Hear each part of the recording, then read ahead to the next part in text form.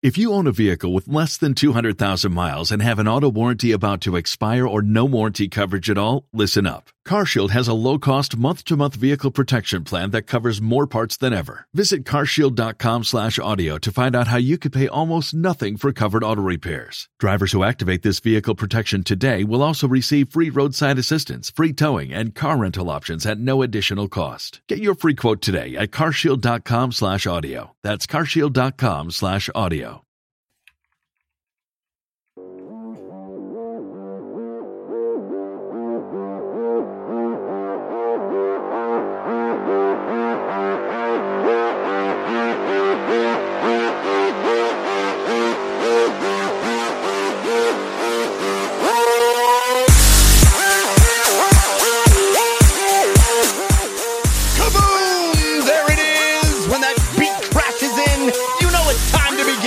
And wherever you are, whenever you are, and however you happen to be listening, we're so glad you've chosen to tune in to DLC. Especially if you're one of our geeks in sneaks using this podcast to power you through a workout or a run. We're going to be with you the only way we know how, by being in your ear holes for 90 plus minutes of gaming goodness, because DLC is your downloadable commentary for the week, delivered the way we love it to be, and that is completely free. DLC is the show all about games in their many forms. Games played on desktops, laptops, and consoles. Also games that involve dice, luck, and cardboard. I'm your host, Jeff Canada, that's spelled with 2 N's and 1 T. And I am joined, as always, by my friend / co-host / nemesis. The guy who's staying cool in Southern California, Mr. Christian Spicer. Hello, Christian. Hello, Jeff. Hello, everyone. We are doing our best, man. Our neighbors have a pool, and they are wonderful people. And they invited us over this weekend, and they just like redid it. We were the first, brought the kiddos over. We got to test it out. Let me tell you, the only thing better than having a pool is not having a pool and having friends with pools that you're allowed to use. It's like a boat. Yes, so true. So true. Oh man, you got to befriend the pool people. Yes, you know? we give them figs from our tree, and it's like whatever they need. Like, oh, figs for pool access. Water the plants. What do you need? Oh yeah, you're gonna be out of town. Well, I'll clean the windows. So it was sooty out yesterday. Figs for dips. Figs for dips. Mm-hmm. Hey, that other voice you hear, that DLC always stands for your downloadable Canada and your downloadable Christian. But this week, I am so excited because DLC stands for Displeased Leisure Centaur. Oh, man. Because from the ACG, awesome. YouTube, podcasting, streaming empire, we have Karak himself, Jeremy Penter, joining us for the first time. Hey, Karak. Hey, thank you. That was an awesome intro, man. I was like, where's it going to go with this? There you go. Excellent job. Excellent job. Thanks for having me. Absolutely. We're so excited to talk to you. It's a big week. We got lots to talk about. Gamescom happened. We're going to talk a little bit about all the news, but also what is Gamescom now? We also have big releases to talk about, Psychonauts 2, so much to get to. So let's jump in and start the show the way we always do with Story of the Week. Story of the Week, it's the Story of the Week. Story of the Week, it's the Story of the Week. Story of the Week is the part of the show where we make our case for the most important stories that happened in the world of games this week. And you can always submit stories for our consideration by sending us an email to dlcfeedback@gmail.com. You can also send us comments, questions, anything you like. We love hearing from you at dlcfeedback@gmail.com. Or you can visit our subreddit. That's 5x5dlc.reddit.com. Or our Discord, which is also 5x5DLC on the old Discord. Hang out. There's cool folks in our community. Join them. Become part of the fun. But Karak, you are our guest, so you get first pick of stories. What would you consider to be your story of the week? So you guys had a lot of stuff on there. I will admit. You guys are awesome in your notes. It's been a busy week. You should come on. There's no I think I saw Jeff's notes on the last one I was going to come to, and he did. Those are fathomless. Like, you look at them, you're like, okay, what? Here's the thing. I don't know if it was on there. I didn't see it. I did search for the word. But to me, the biggest news actually isn't about one game, but getting the delays on multiple games. Because on my channel, we do cover behind the scenes, what it's like to work in a distance as well, remote and that kind of thing. And to just see that some of the games that we knew were delayed, you always hear rumors about delays. Like, you hear people talking in the games industry and stuff. And to get a lot of these games shuffled to February, this is going to sound weird. I think it's awesome because I'm a huge Plague Tale, Innocence, AA, like that little weird middle ground and I actually like the idea of getting some more oomph into them and getting a little bit more drive. I don't, get in a battle kind of thing between AAAs and AAs, but I just think this fall there's going to be some awesome games that'll have a little bit more shine from some of the websites and some companies and stuff like that. And that's probably the biggest deal to me is to just finally get some solidification there of those dates and go, okay, now I know. So now what can I do and what can I play? But also, I mean, February is the new November, right? It absolutely is. The shortest month of the year, right? Mm-hmm. Like pick a 31-dayer, right? Right. For a YouTuber, it's good though. Got to admit, February's usually dead. This February is going to be, if they don't delay some of them, is going to be great. So your position is that having some of these big tentpole releases moving out of the way in the fall gives some smaller AA stuff more room to get the spotlight. Yeah, man. I could not be more excited for, and I like the big AAA games. Like Psychonauts, I don't know we can talk about that later. I don't know where we would consider that, but these AA games, indie games, they might get fan traction and you might have a website say, hey, look, we covered an indie game. But the fact is there's so many and it's almost impossible for them to come close to covering all of them or even AA games. Even if you look at Plague Tale Innocence, a lot of reviews came 4 or 5 10 days after some of the YouTubers got it because they were covering other games at the time. So to me, to be able to say, hey, Focus, I know, some people have some different thoughts about Focus Home or Frogware, but to look at these companies and say, you know what, the big websites will cover you. So make sure your crap is solidified. Make sure you got a good game, deliver it. This is the time for them to shine and to get a good idea of what they can deliver without all this other hubbub and all the other comparisons. How many times do you guys see that? Oh, well, it's not Call of Duty because of all, and you're like, seriously, man, it's a $20 game. Yeah. It's made by 6 people. Yeah. Right. Yeah. No, I think you make a great point. And I think some of the release dates that we got during Gamescom this week, for example, Horizon Forbidden West, February, I think 22nd is I'm super excited for that. 22nd. So that's really exciting. I mean, that's a February game. We got a release date for Halo Infinite, which is not after the first year. It will be this year, but it is still pretty late. It's December 8th, which is interesting. That's post Black Friday. It's post the normal period when a game of that size and scale is usually released, and that's sort of like early to mid-November. So people who are shopping for the holidays have an opportunity to buy it. But maybe Microsoft is playing a completely different game than everybody else. They're worried about subscriptions rather than boxes sold off of shelves during the holiday season. Are there other specific games that you were surprised to see delayed, or sort of, I guess, in a weird way, happy to see delayed? Not happy. Well, okay, so I'm okay with delaying a game. I've always been really open. Like, I'd rather have the game be good and complete. For example, I'm one of the few who says Halo should probably just hold off. That's because I had to live through the Master Chief Collection, which was unacceptable. Yeah. And since that's an IP, a major IP from a major company, I don't think we'd see Nintendo or Sony treat a title like that if it was their bread and butter. And with Gears doing so well, I would like them to just say, hey, you know what? Let's hold off. But Horizon, Eliza Chuck's doing the soundtrack, and then Joshua, not Joshua Davidson, but the guy from Obsidian, the composer who did Outer Worlds. All of these guys are working on that game in the audio, which is a big deal to me because I'm such a huge audio fan. So that one being delayed, I'm okay with. I think that's like that. Yeah. I'm fine with those delays, and those AAA titles I don't want another Days Gone, not to be rude. Yeah.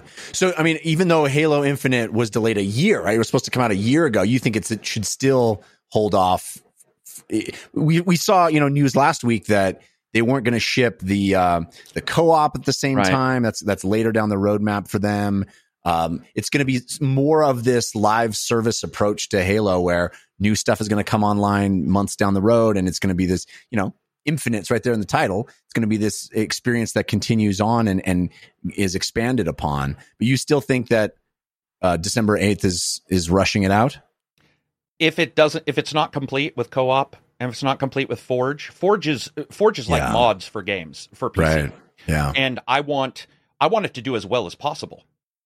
And I know why Microsoft's doing it, but I could turn the question back on you guys. Do you honestly believe that Halo was going to be released a year ago? And I would say if you sat down, whether you're on or off camera, and I don't have any issue just saying what I think. I absolutely do not believe that was real. And the stories behind the scenes that I was hearing was that it was not real. It was just sort of like here's a placeholder date of what we're shooting for. Master Chief Collection got off on a bad foot. I'm a huge Halo fan. It's probably one of my favorite titles of all time. And I would rather see that thing hit late than see it hit in a piecemeal form. And I like it, man. There's something so exciting when you go on Twitter. Look at Psychonauts. Psychonauts elevated me to a level that was, I'm normally at 10 and people are like, dude, this guy's a lot. But when Psychonauts came out, I was excited. You can't talk to other reviewers. And I was like, I hope people are going to like, I love it. And then the reviews started hitting. Everybody who's playing it is liking it. That kind of fever, positivity around games is what we need. Yeah. And I agree. I don't like the fact that I hear people saying, well, I guess I'll just wait for co-op. And I'm like, I hate that because I hate that person who's like, well, maybe I'll get it later or whatever. I mean, I get it, though. I do get it. It's obviously financial at this point, right? Christian Spicer, one of the two of us, predicted that every game was going to be delayed this year. I'm not going to say which one of us turns out to be so right. I mean, not every game. Your flaw was every game, but go ahead, continue. If you round up, it is every game. And at this point, I think we have to round up. Okay. It's I think I tweeted this out before Gamescom happened, as I was aware of a bunch of these announcements that were going to happen at Gamescom. Any game that announces its date, please know that is a placeholder. Like it's like a dream wrapped in a fantasy, wrapped in a beautiful summer of flight of fancy. It's like a unicorn with a superhero cape. I don't know. It's a target, except no one shooting the arrow is Hawkeye. It's there. And so it was fun to see that with a lot of these games came out with some dates, these future games. And I'm curious who blinks in February, because I do think a lot of these dates are financial, and also honest to goodness targets, right? Like you got to plant a flag. You can always make anything better, whatever it is, like a stand-up joke, it's like, do I record this album? Do I record this set? You can always make it better.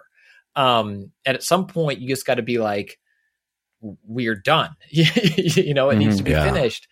And so I think for Microsoft, for this holiday, in terms of like missing Black Friday with Halo Infinite and stuff like that, I really do, and we talked about it on the show, they're advertising Game Pass. So their pre-Black Friday thing is Forza Horizon 5, which I think will be huge.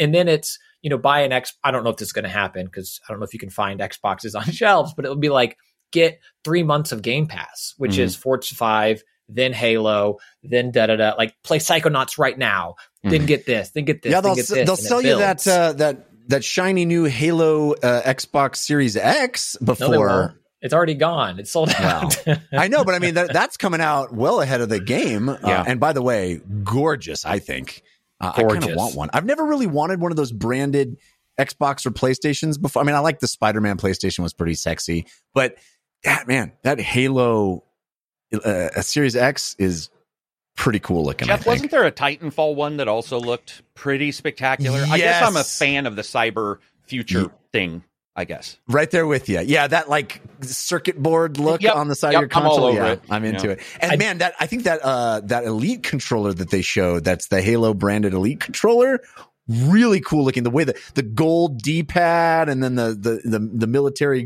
green. I was so cool. glad my kids pulled me away when those pre-orders went live. And I'll admit, I checked when I was back. I was like, and they were all sold out. And I was like, thank goodness. Cause I would have caught both. They look really good. Xbox has been doing a really good job, whether it's the design lab, you can make your own, or all these limited edition controllers.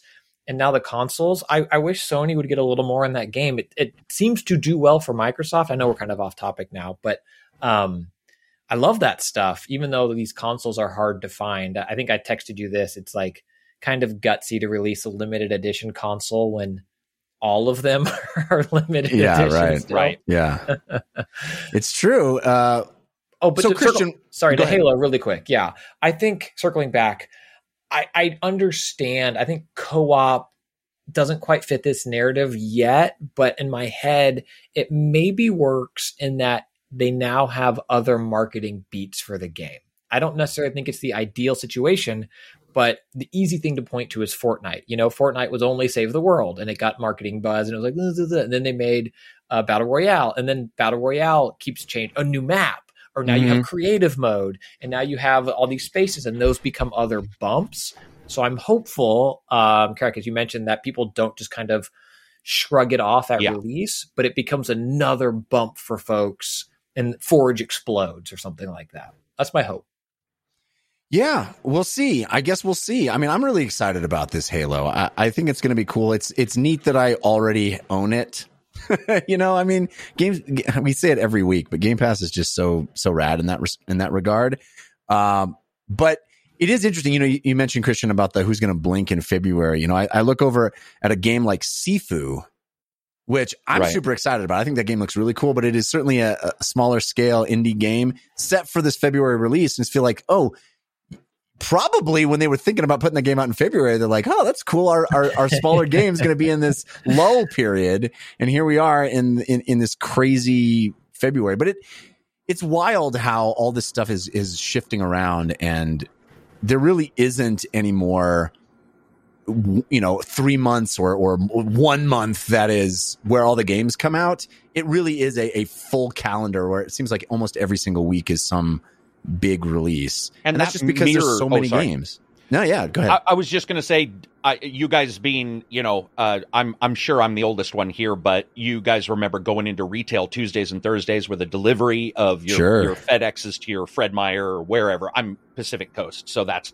what I'm talking about, Fred Meyer. I don't know what it is on the East Coast or other places, but you would always go in. Those electronics boutique. Oh, so did we. Oh, dude, I got my Sega Saturn there day one, spent all that money. But nice. When you look at all these things changing, early access broke that, Steam digital storefronts broke that. So it's no longer Tuesday, Thursday. And I've talked to developers who did this last February. I don't know if you guys remember, in the February prior, there were a couple big games that also moved to February.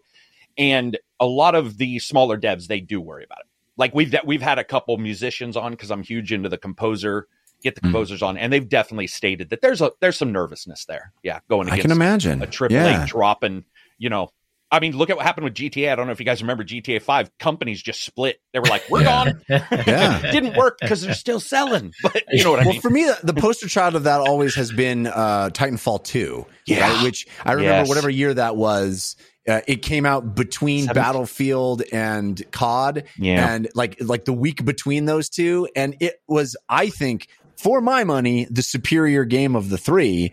But the sales didn't happen because it was and that's not exactly a small tier game either. That was a pretty big game, but release dates matter, and that absolutely can happen where they just get swallowed up. All right, Christian, what is your story of the week? I mean, it's a big one. There's a lot going on. It's it's Gamescom. Gamescom is the biggest story of this past week and things we haven't addressed yet. And diving into those specifics, I want to cover a lot of what was talked about on Gamescom.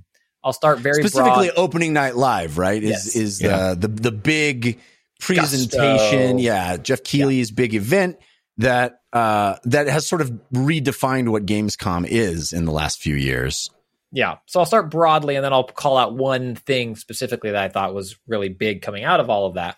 Broadly, I will say it was a great showcase. I thought his IGN, his E3 not E3 showcase was a little flat. It felt full. It had a lot of filler in it, and it kind of dragged. This was 2 hours at a clip.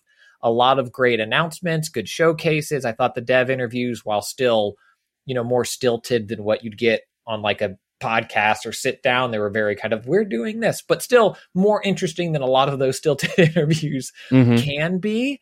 And I thought it was a really good showcase. My only nit to pick with it, again, broadly speaking, and Jeff, we mentioned this briefly offline, I don't know what made it Gamescom versus the VGAs versus Summer Games Fest. It just felt like a Keighley production, which I think one of his best ones of recent memory, but it didn't feel different. It didn't feel German. It didn't feel je ne sais quoi. Does it need to? I mean, what do you think, Karak? Does Gamescom need to have an identity that's different than the other showcases during the year? I would actually agree that it didn't. And that was brought up when we were watching the live stream. It did feel a little bit just like another one. I don't know if it does, because I didn't track Gamescom until like the last couple of years. And I don't know how long that one's been going on, but people can joke, but you live in the United States. There's certain ones you follow and certain ones you don't. And I just didn't know until I got into my Discord, and we have a lot of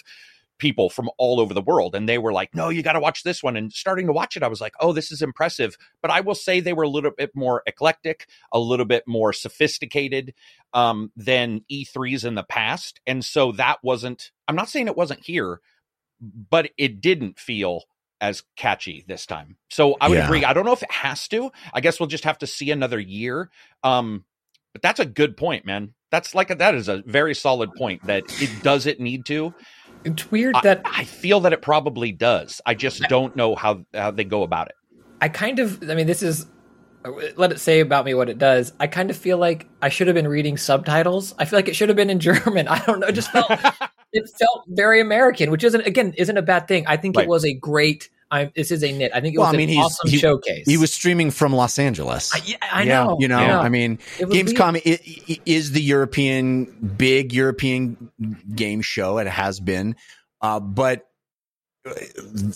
world as it is now. Yeah, right. I don't know. I don't know if not having that identity is a detriment. I would love to know what Europeans think about it, if they felt slighted, or perhaps that the show lost some of its reason for being. But I don't know. I don't know if that's Jeff's fault. I mean, it's not. I don't know why you would fly to Germany just to stream something. Or I don't know if a German production company has that setup and that access. I mean, he has proven Jeff Keighley has proven time and time again that he is top 0.00001%, and being able to do what he does, the connections, the production, leaks almost never come out of his productions. Like, the dude runs a much tighter Sea of Thieves ship than I do, which is constantly springing water.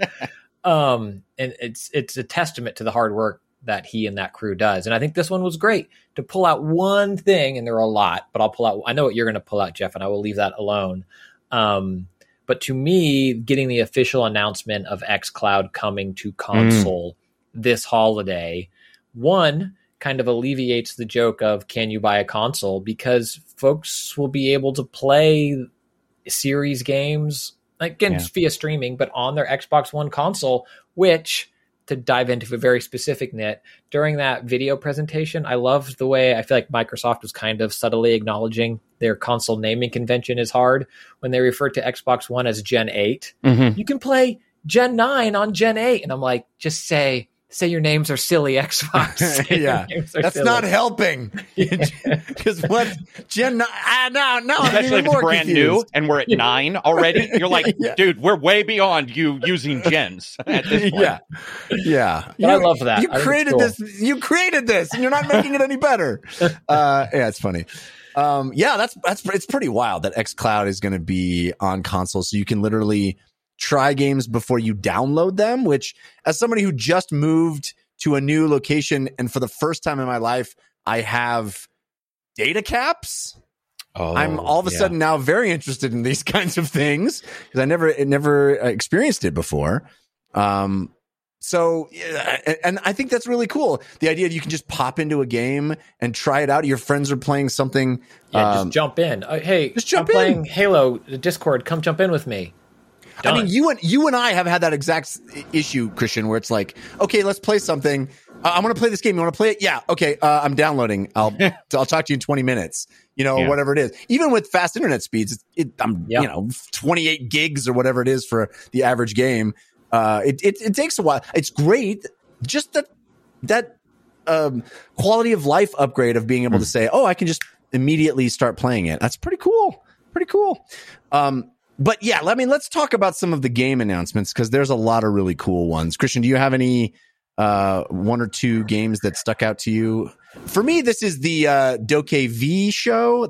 I don't know what anybody else saw, but I know DokeV was announced before the show, but it's the first time I'd seen anything about it, and oh my god, it's the only game I want. I thought for sure you were going to pull out Marvel's Midnight Suns. I'm also super excited about that.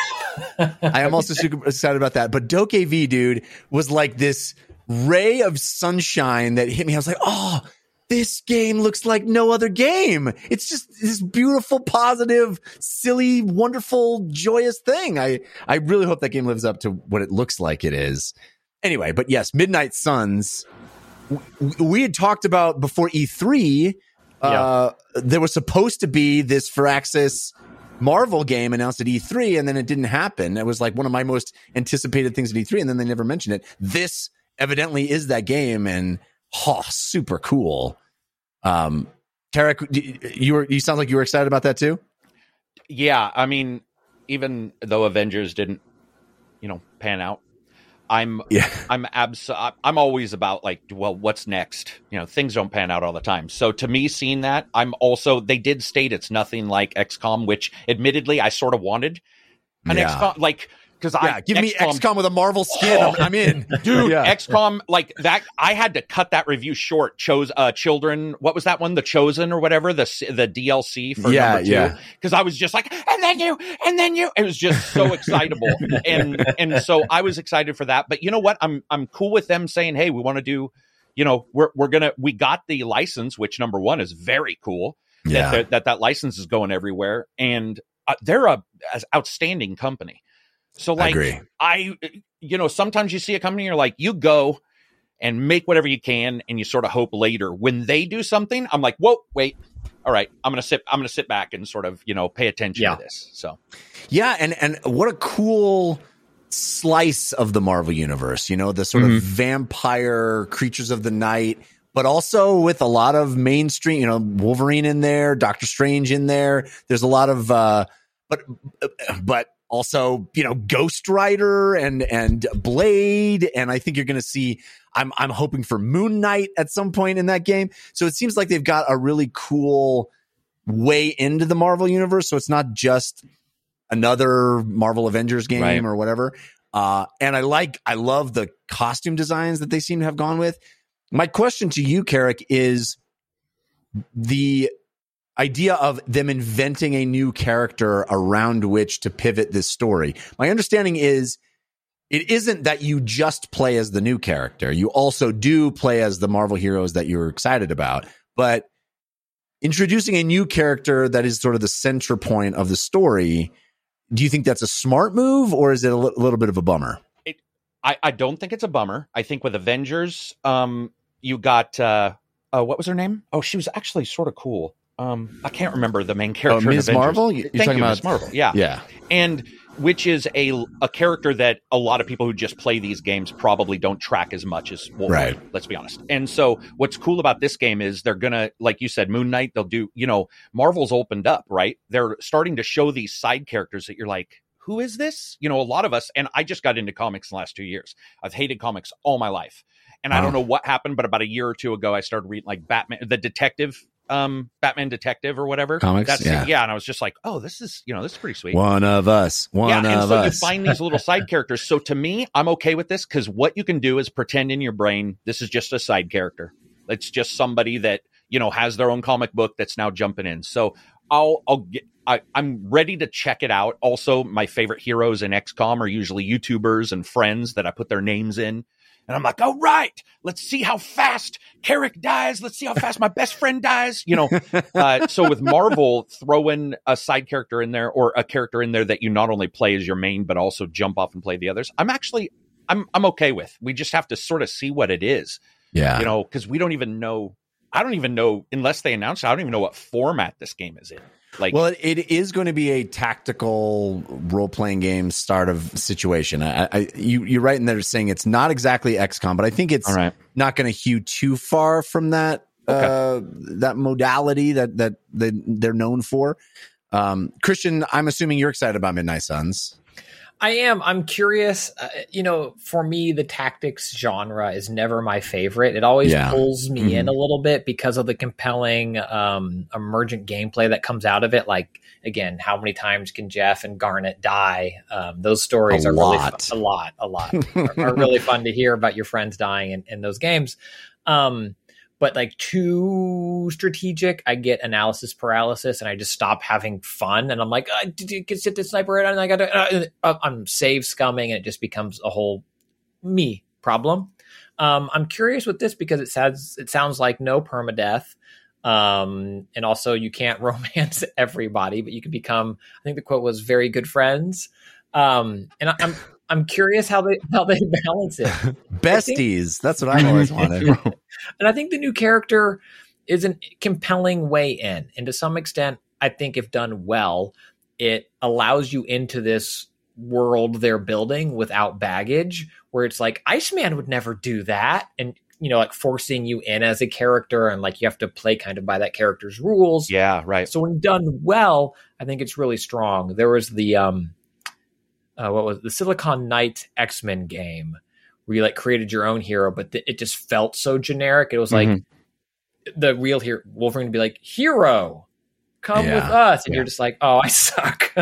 Yeah. It's always it's a tricky thing, right? Because you want to be able to give the player agency and honor their choices and the way they want to play and let them sort of author their own story. But at the same time, the reason I buy a game with the Marvel logo on it is to play as the characters that I know and love from Marvel. So it's a tricky proposition as a developer with that license. Like, how do you walk that line exactly? Hopefully Firaxis has figured that out because, I mean, obviously all we've gotten so far is a CG trailer, but boy, that CG trailer got me excited. Gameplay soon. It's, I think, like this week, and chat's saying September 1st. And like Karak mentioned, oh, good. As a developer to blindly be excited about before being proven otherwise, Firaxis is one that it's easy to jump on that hype train. Yeah. I'm also glad that I'm not the only one who puts my friends in. Is that Garnet Lee you're talking about? Oh, he died so much in XCOM. Garnet Lee is why I'm reviewing right now. Like, legitimately, he is. Yeah, listening to One Up Yours. Oh, and you never listened to the show after that one, though. Yeah. That's the one that Christian and I were on. Listening to them talking, occasionally there was obviously alcohol involved was like one of the reasons why I was like, oh, friends can, just sit and talk about games and have other people want to listen. But I can't wait. I think Firaxis is a perfect company to just get excited behind. And so I agree. Cross my fingers for sure.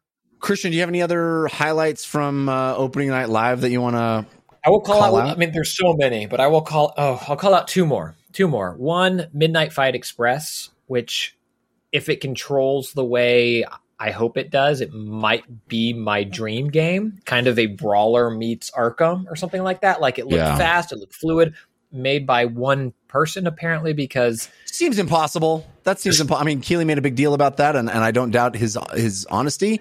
But seems impossible. I think Keeley listened to last week's show and was like, games aren't hard to make, and to prove it. FYI on that too, if you guys covered the Ascent, I covered that. They said there was 11, but if you watch their developer diaries, they are very clear it wasn't just 11.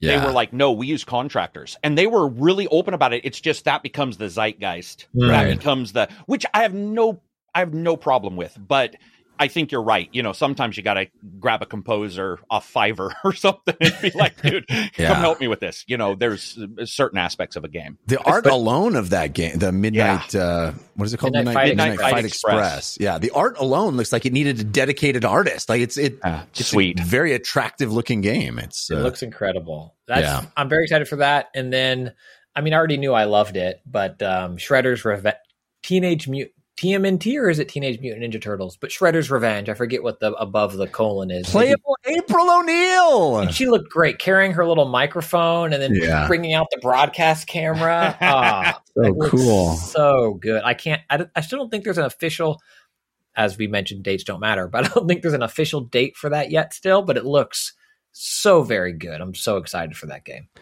Karak, do you have any games from Opening Night Live that piqued your interest particularly?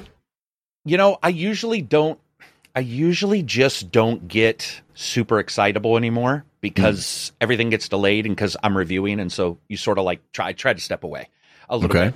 I would say, though, I didn't know what DokeV is. Is that what it is? DokeV. Yeah. I didn't know what that was, but because I don't know how I missed it. I missed it during the show, but then one of the guys was in the Discord was asking me about that. And I would say probably of all of them, that one interests me the most. Yeah. Just because there's that cool surprise you get when you're like, wait, what? And I'm a huge art fan. We do videos on just art, not just the technical stuff, but art. The Bob Ross painting a happy tree. That to me matters way more than how many, polygons you can get in a small section we can zoom in on. Right. And when you see that, you're just like, what is this game? And to me, that probably would be the highest on what I saw, early. That right there with you, man. It just was so different looking. Evidently, this game was announced in 2019, and I was not aware of it. I wasn't either. This is from the same developer that did Black Desert Online, which is another gorgeous MMO. Yeah. And the art design of this game is immediately striking, but also the setting, the things that you seem to be able to do, like skateboarding around, and the color, the vibrancy. It just looks like the antidote to all the sort of, self-serious, dark. Yeah, which, I'm down for those games sometimes too, but it's just, whenever you see something that is so different and so unique, it has such an identity, especially, we talk about this all the time. Every time we have a showcase, E3, any of the big game showcases, when there's a bunch of games back to back, there's always one or two that completely pop and separate themselves from everything else because they don't look like everything else. Mm-hmm. And I tweeted very excitedly about this game. That, I think the trailer is my game of the year. It's like I just wanted to live up to my feeling that I feel right now, which is it just feels like this ray of sunshine, and I really can't wait for. There's no date for this game.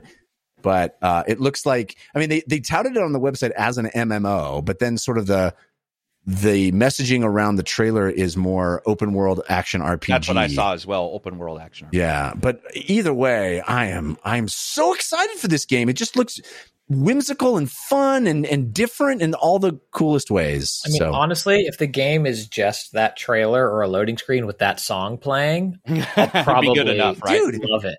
The flying with the umbrella across the coastline as the sun sets in the sky. I just want to do that. Just let me do that. It looks so great. But also that looked farther along, so that makes sense, Jeff, that you said it was announced early because the draw distance, image stability, there wasn't a lot of pop in, and there were some FPS issues, but let's be honest, that's pretty normal, even for released games. So to see that, and he's going over a ridge, and there's the ships and the water, and I know this sounds stupid, but when they make shadows far away so you can see a little, so it looks 3D, right? It's placed and they're rippled on the water from like a mile and a half away. My brain is like, oh, that's exactly what I want to see. And you guys are right. When a game pops, it's sort of like when you talk to anybody about it, whatever it may be, like a hiking trail, somebody will be like, oh, it's called this trail, but there's this one spot. And that is what I think, to me, calls to watch a Gamescom. It's not the entire production. It's those two or three that, like, Life is Strange for me. I never wanted to be a 17-year-old girl, but I saw Life is Strange and I was like, I am in. And because it was nostalgia, it was pastels. It was everything I've liked. And this one looks the same, man. It grabs your eyes instantly. Yeah. I agree. I can't. I just was doing cartwheels in my house watching the trailer. I've watched the trailer like 10 times. It's so cool. What last thing I want to mention from Opening Night Live though is the game that ended the show in true Keeley form. By the way, Keeley, friend of the show, we love him, but I razz him a little bit because of course he's got to hold his bestie Hideo Kojima's game for the final game, the Death Stranding director's cut. I just want to get both of your reactions to it because I have a lot of affection for Death Stranding. I thought it was a really bizarre intro. I mean, talk about different games. It's such a big swing at something and really trying to invent a new genre in a lot of ways. Yeah, our life for the last 2 years. Yeah. But it looks like this director's cut, call it what you will, director's cut, is just throwing in the kitchen sink of wacky ideas. And I'm kind of there for it. I mean, I made fun of the concept of calling this director's cut. I think it seems self-indulgent and a lot of the excesses of Hideo Kojima, I think, are on display here. But then I saw the actual stuff that you can do in the game now. And I'm like, yes, go for it, man. Go for it. I don't know how you guys feel. What did you think, Karak? So I've been pretty open. I'm not a huge Death Stranding fan, even though I love, walking simulators. It just didn't grab me. It was a little too separated in the way everything came together. And it is weird that the entire tale that we heard for Death Stranding originally was he was the director with no control. And now he's like, well, here's the true director's cut. And I'm like, dude, you are now two people. You have split your psyche down the center, and you've got one dude who's what is happening? Ignoring that, what I saw interested me more because it is very difficult for me to look at Death Stranding now and say, you know what, I'm going to go and fully play it. Every time I've touched, I've sort of bounced off of it. But to be honest, with everybody jumping back in there was like racing going, there was some weird stuff in that. I was like, what the hell? So to see how it all gets put together, interests me because it will not be like a true director's cut, which is where it was filmed and they cut it up and edited it. This will be stuff added in, which is not, you're right. Director's cut's a sort of an odd term for that. I'm actually excited more for this than I was the original Death Stranding because it just looks like what the hell, and I'm all for what the hell. Like what the heck? It definitely has that quality. It also seems to be directly addressing a lot of the frustrations of the original game. A lot of the new tech that they showed available in the game seems like, hey, you know how you wanted to just like jump off of stuff and not die? Well, okay, we're gonna let you now. We got retro boosters, I guess. They'll let you just do that. Christian, I don't know what your reaction to it was.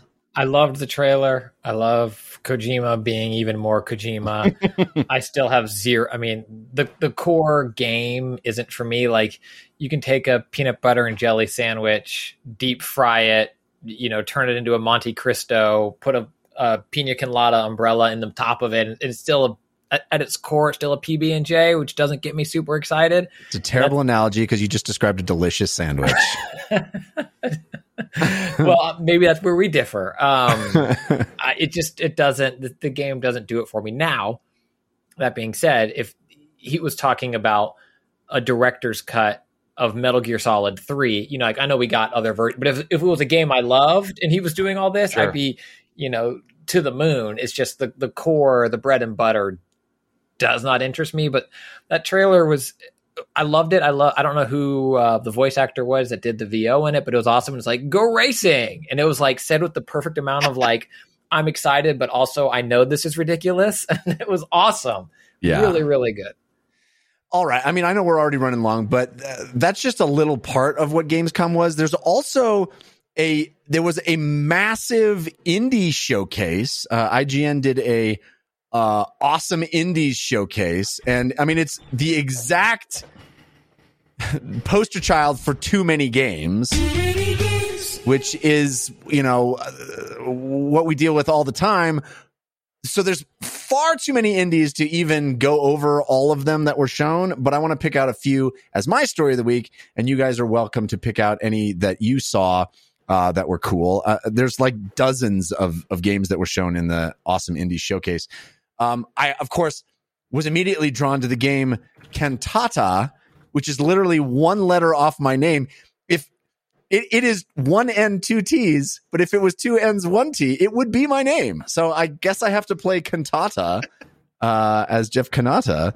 And it actually kind of looks cool. Really interesting game. Also, Tandem, A Tale of Shadows leapt out at me. This is the game where you play as this girl and her doll, and you're kind of playing a top-down puzzle game. At the same time, you're also playing like Limbo. Like you create shadows, and then you go into the shadow world, which is like Limbo, as the doll, as the teddy bear. And then you can move on the platforms of shadow that you created as the girl. Really cool concept. Beautiful execution, at least according to the trailer, or at least what I could get from the trailer. It looks really cool. Also, the game Terror Bane, which is like T-Error Bane, which is a kind of traditional Japanese role-playing game wrapped in a there is no game style fourth wall breaking craziness where you're trying to glitch out the game world in way, like break the computer that's playing the game in order to defeat the role-playing game. Awesome. Either of you have any indies that jumped out at you from the very, very long indie showcase? I was like, it's huge. The YouTube is 6 hours long for the indie showcase. Did you guys see Diluvian Winds? Yes. So that sort of speaks to me. And also, a lot of these were for Switch, I noticed when I was looking them up. So that's actually cool because I haven't really broke the Switch out in a while. So yeah, tons of games announced for Switch of these indie games. Yeah, of the indie Switch, games, becoming the go-to indie development platform, at least until the Steam Deck comes out. Yeah, true. But that one spoke to me, and then I had not seen the Terror one. But you just talked about the girl, the Tale of Shadows, which I had not seen either. That actually, those kind of games are what I'm into. Like that, the moment you started explaining, I looked it up. Those are the kind of things that I sort of like, whether I'm reviewing or not, to just sort of play because that top down, all the different little gameplay switches, that kind of stuff. Man, Oxenfree, one of my favorite games of all time, like legit all time. Whenever they go and they adjust some stuff and they have the alternate worlds, or you build this and something happens here, I'm sort of a sucker for those. It's just I've got a soft spot for them. Yeah, no, I love those kinds of games too. Christian, did you see Squadron 51? I did. Oh, the old arcade? No, it's an indie version of an old bullet hell arcade game, but done in the aesthetic of a 1950s sci-fi movie. Where the aliens are attacking. It's all black and white. It's made to look like all of the things are on wires. Yeah. Oh, yes. This is awesome looking. Incredible. It's incredible looking. Just the aesthetic alone, I'm like, yes. Yeah. I'll be a little bit of a hypocrite, as I mentioned, for Axis and like tactics games not being my thing. And I think, Jeff, we've talked about this maybe like year one on this show. I have an I have an odd soft spot for Warhammer 40K. Me too. And like I don't know why. I'm not sure what Warhammer is, or 40K, I should say, because it's been everything. There's been like pretty good third-person shooters, pretty good tactical games. And I think it's just because it's Warhammer 40K Chaos Gate Demon Slayers, Demon Hunters. It's like 3 colons.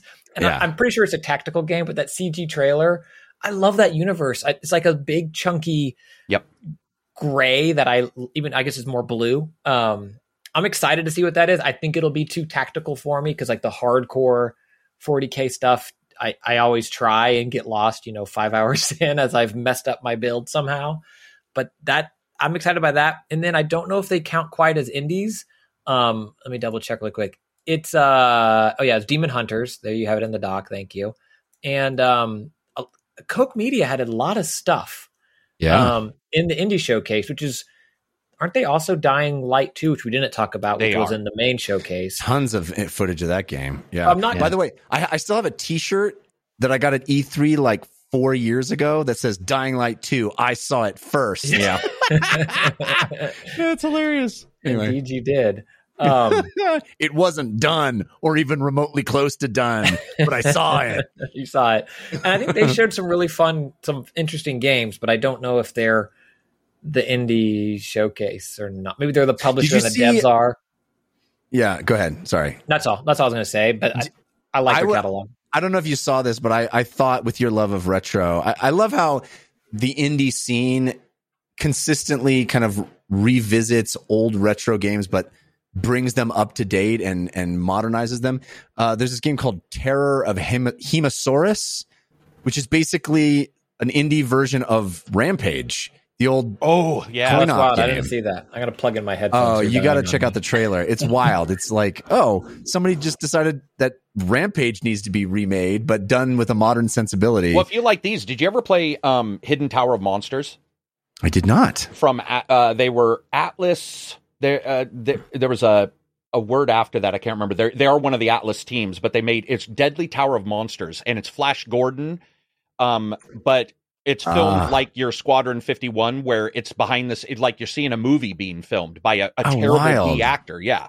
And so it's this B director, not to steer us completely off course, but if you guys like those kind of games, Deadly Tower of Monsters is just one of the, like, it is one of the craziest Flash Gordon old, looks like Perry Roden. I'm a huge old sci-fi fan, but like Sid Mead, Perry Roden, everything mixed together, and then World Police on top of it with like the strings.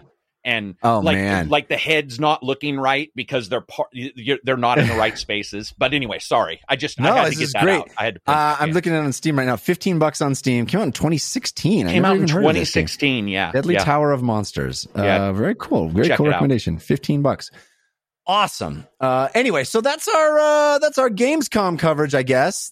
Again, too many games, but lots. Man, I was excited. I came out of there jazzed about a number of things, and I think we got a lot to look forward to. But let's get to stuff you can actually play now in a segment we call the playlist. Ooh, what you playing this week? Tell us. Ooh, what you playing this week? Tell us on the playlist. Karak, you have been playing a game that all three of us have been playing. The one, I would guess, the big release of the week, or one of the big releases of the week. You mentioned it early on as being one that has delighted you. Psychonauts 2. Yeah. Let's talk about it. Dude, I could talk about Psychonauts 2 longer than I played it. And I played it 20 hours. I got into the Discord and I'm like, everybody come in here. Let's just talk about Psychonauts 2. It is the most confident platformer I think I've ever seen. And if you look at games and you look at how they're made and you look at the ones that get delayed and the ones where the companies get purchased, you never know how they're going to turn out. Wasteland 3 is a good example of getting extra money, so they put the extra voices in. And Tim Schafer's been very open that Microsoft and that influx of money allowed them to add some bosses. But I don't care, because Tim, whatever magic, whatever WTF factory is in his head. Sorry, I had to censor myself. Whatever factory of weirdness is in his head is so delightful to me that it's so confident that when it shows you a cutscene, it's not that it doesn't worry about your time. It's that it knows that what it's telling you will not bore you. And I loved Ratchet and Clank, but that was more of a shooter with platforming stuff. This is more of a platformer where every special power you get is usually tied into the platform itself, and then can also attack an enemy. It's a little on the side there. And I came out of that game and I was like, game of the year beyond, at least right now. I usually don't like to do game of the year because I think it's a little unfair, but it's so beyond what I expected and what I worried about. And it's one of the reasons why I try to stay away from game news, because as a reviewer, it's a little weird if you go in with an expectation and it doesn't meet it. I don't think that's fair. It's like, what do you get for your money is really what's fair. But with that game, man, and I couldn't talk to anybody. It was the most stressful God darn time. I was just sitting there going like, my God, would the embargo please release? Because I want to know if everybody likes this. Like, am I nuts? Am I going completely crazy? Or is this amazing? And did you play the first one? Were you a fan of the first one of the franchise? Or did you? I played it late. Yeah. And admittedly, the control ain't there. You know, we're all accustomed to the old Resident Evils with the tank control. Yeah, it's not that bad, but I was playing the old one and I was talking to some other, people on the podcast and I was like, I like it a lot, but it's hard when a game pushes you away a little bit. And this game, man, it was like, nobody bother me. Make sure the dogs are outside. I don't want to have to worry about them. I literally want to play. And I would say that's only happened probably in the last 7 years, probably only happened like 6-7 times where I've just been like, what the hell? It's so fun. It's so different. So, I love it. I love your enthusiasm. It's interesting. I saw somebody noting that this is sort of the year of the platformer. Yeah. It's like we're in a time warp back to the early 90s, because I would posit that the biggest contenders for Game of the Year at this moment, at least for my money, are Ratchet and Clank, Rift Apart, Psychonauts 2, and It Takes Two. All three of those are basically platformers, and very high profile, very excellently made. I think that's pretty amazing that here we are in 2021 and the platformer is represented so well. We also had, Astrobot and Bowser's Fury. Yeah. What was that one? Bowser's Fury. Yeah, Bowser's Fury. Another great one. So, we're having this renaissance of the platformer. Christian, do you share Karak's enthusiasm for Psychonauts 2? I hate that I don't. I love, and here's why. And it's a crappy reason. I've been Googling trying to find it. And Jeff knew this when he set me up for this. So thank you, buddy. The game opens with a warning for dentophobia, or like fear of teeth. I think there's different names for it. I think it may be used dentophobia. And I don't have that, but and the same thing happened to me with the first game, which I think I did play all of way back when. And I don't know, maybe it is a phobia. There is something about the art style, even just the characters, and it feels like not grime art. It's not that, and I can't place it. It's almost like the coach kind of reminds me of the mayor from A Nightmare Before Christmas, which also unjustifiably creeps me out. There is something about the character design. We talked about it at DokeV and how that had this different design. There's just something about Psychonauts character design. It's like the opposite of ASMR. Mm-hmm. You just find it repulsive. Yes, there is something that, and I'm muscling through the game because the platforming is incredible. I mean, even just in the opening minutes, it tilts the world on itself, but not in a way that you've really done before. It's not like, oh, it's the gravity shifts and now I'm here. It's like, gravity shifted for everybody else, but not you, and how that plays out, and using your powers, as Karak mentioned, as a platforming mechanism. There's so much wonder and graphically too, from an art design that again repulses me, but like the floors are reflective in the right way. The sound design of like walking into different rooms and smaller rooms has a smaller soundscape than when you're in a big auditorium. And it pains me, but it's like not having my VR legs, it literally makes me a little bit nauseous, and I'm not sure what it is. The eyes too far. Dude, the first lady looks like she swallowed a football and then, or didn't have swallowed a football. I even warned people in the review. I was like, graphically, this is not going to be for a contingent of people because it is warbly. I've warbly, always used that because that's the way it is everything's warbly, off center. And dude, Uncanny Valley is what you're seeing, and it's just too much. I totally agree with you. It bothers me. I just can't get past. I don't know what it is. And again, it's not. If it had the underside of mushrooms, the gills, I would be bothered because I have tryptophobia. There's a term for like gills on fish, and I come from a fishing family, and or underside of. So I know what you mean. There are some things that you see them teeth maybe bother you, but people's faces in that game are gnarly. It starts out showing you that. And again, I will say this, and I'll step back. From what I've played, I think it is worthy of its praise. It's just it's not I can't get past it. The visual is just something about it. Is a phobia. That's fair. That's fair. Yeah, right. very. I get it. It is very stylized and exaggerated. It's got definitely a Tim Burton-esque look to it, but I love the fact that this universe, it's all about going into people's minds and dealing with their psychoses, right? And I love the fact that the game has free reign to do anything and takes complete advantage of that. The places, the wacky stuff that you do in the course of Psychonauts 2, I think far outshines the first game, at least for me, at least my memory of it. It's been a long time since I played the first one, so maybe I'm not giving it its due. But I was never a huge fan of the first game. I thought it was clever and cool. Mm-hmm. This game is clever and cool and adds just pure fun, which I don't remember having in the first game. I thought I don't know. I really enjoyed Rhombus of Ruin. Karak, did you play Rhombus of Ruin in VR? It's funny enough, but PSVR and me, man, we ain't best friends.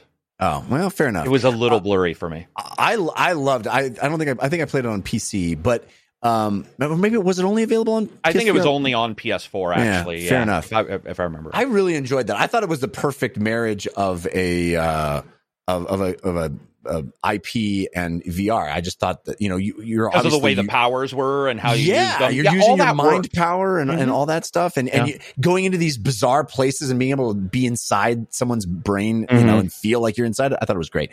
But I also liked how this game, acknowledges that that's canon for the world. Like everything that happened in Rhombus of Ruin is straight up part of the story. It wasn't like a side project, But I just love the number of places that you go and the crazy things you end up doing, and you're never really doing the same thing twice. And I think the combat is pretty well done and fun. And the powers that you get and the RPG elements of buying new things and how that all works. I have a unique experience playing the Psychonauts game because I'm friends with Richard Horvitz, who plays Raz. Like he and I've done plays with him, and he's a buddy of mine. So I have a hard time hearing Raz and not just hearing.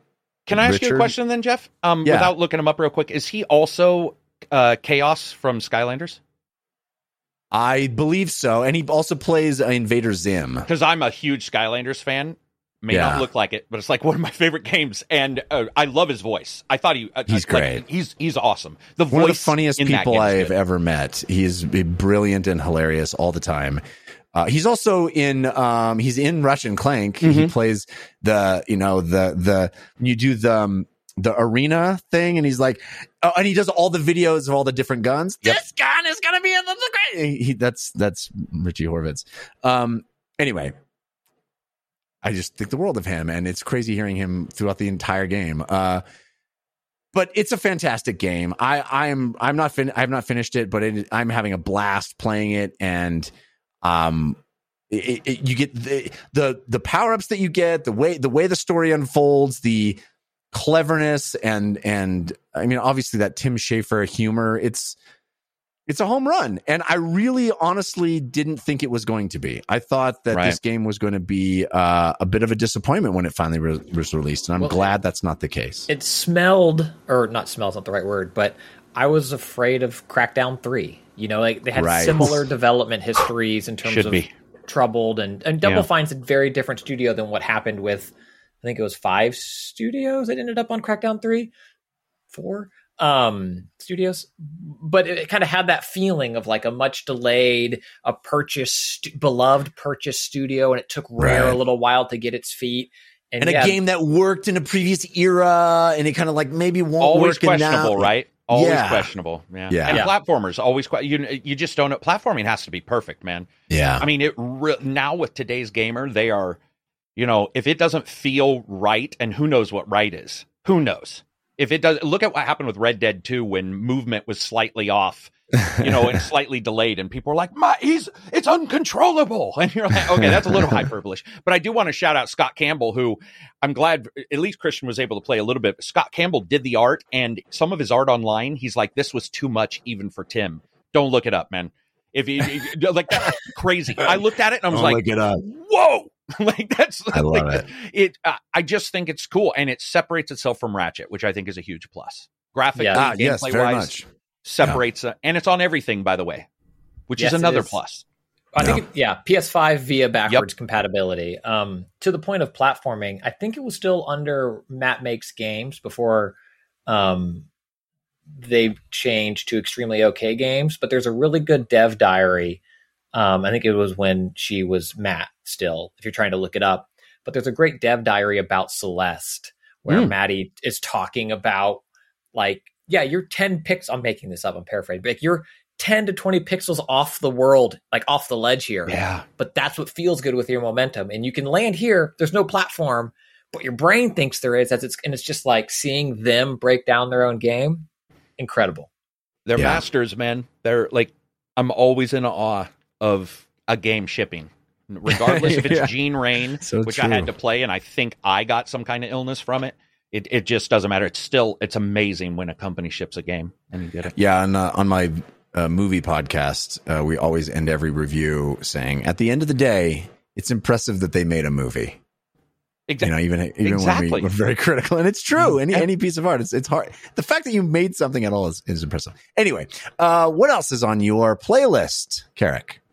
I think I can talk about this. I did check. I can't really give impressions, but I am playing Pathfinder, the new Pathfinder game. I skipped out on the first one because I didn't like the UI so much. When I first saw it, they were like, "Do you want a review copy?" I'm like, "That's just going to frustrate me. It's a little too." And which they've taken in stuff, they've adjusted things. Coming to grips with Pathfinder's fiction is a little.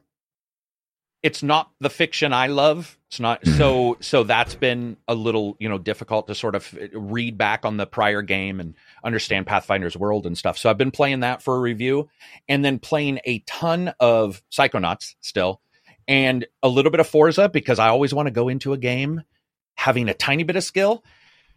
Because if you go into like a new game and they're like, "Hey man, you got a week to review this," and you're like, "I haven't played a racing game in 6 months, man." So I'm always trying, and then a ton of Virtual Fighter, which I forgot to put on the list, but Virtual Fighter is like my jam for hours. And then streaming everything. I got about 300 hours, I think, streaming on Elite onto the tablet. Wow. I've been doing a bunch of streaming and testing that. Because I do talk about tech a lot on the channel. So it's like, how does it feel to play Elite on your PC versus, on an Xbox controller on your tablet and doing a ton of streaming of all different kinds of stuff. So those have been very enjoyable. Very, very cool. I'm very much interested in that Pathfinder game. I know you can't speak specifically about it, but I'm Did you do the first one, Jeff? No, not very much. I did not. I don't remember why. I played a little of it, but I can't remember. It feels like it was crushed between something else to me. Yeah, I think that's could be true. wrong, but it feels like it was. I don't even remember how long ago that was, but I dig the Pathfinder universe, so I'm into it. All right, Christian Spicer, about you. What's on your playlist? I was muted. I muted myself. I will start with something I wasn't able to talk about last week just because of when reviews or embargoes came in and when we recorded. I tweeted out kind of at when embargoes lifted Twitter thoughts, but it's for Aliens Fireteam Elite, which you've probably, if you've wanted to, you've been able to look up and see reviews for it now. My take, well, I'll back up in case you don't know anything. I don't want to assume knowledge. It is a 3-person horde co-op shooter. Left 3 Dead. Alien 3, but not Alien 3. Whatever. But that it is that. It has a narrative. It's not just horde wave based thing, but each, and I think there's 3 missions per level. 4 missions, 3 separate, 12 total. Yeah. Yes, thank you. It is that, right? Like you get into a thing, you got waves, if you play Destiny, you know that there's going to be a thing you have to power on, or if you played Avengers, there's going to be a thing you have to power on, and it's going to take a little longer than expected. And powering on the thing triggers the big thing because they sense the power, and then they come and you fortify and you go and you third person shooty shoot. That's the kind of game it is. It falls into that genre of the wave shooter, horde shooter, Left 4 Dead style-y thing.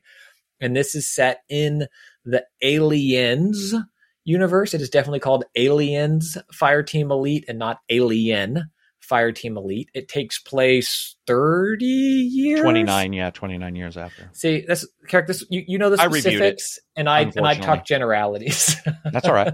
But decades after Aliens, and so the premise is that the Marines have an idea of, you're not going against a xenomorph going like, what is this? It's like they're armed appropriately. You can mow them down. And I like the way they come up with a narrative explanation for that. It's not, you could never do, they can't, because they have the guns, they have the equipment, they know what they're getting into.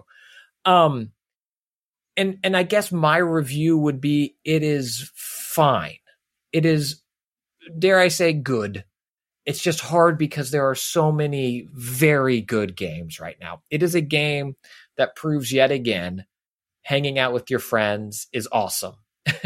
And a testament to the way this game was, review codes were given out. I was provided a code for this game, and I got 3 codes so you could play with friends. And and this is inside baseball. A lot of times that isn't the case, and you had to have your friends sign an NDA, but it was cool to be able to link up with your kind of gaming buddies who might not have access to that and play and experience the game in that co-op mode. Cause you can play solo and it fills it, but like you want to play with friends. The reason I don't think it's great or a must play of that genre is, even though they narratively explain it, to me, that's not the joy of this franchise.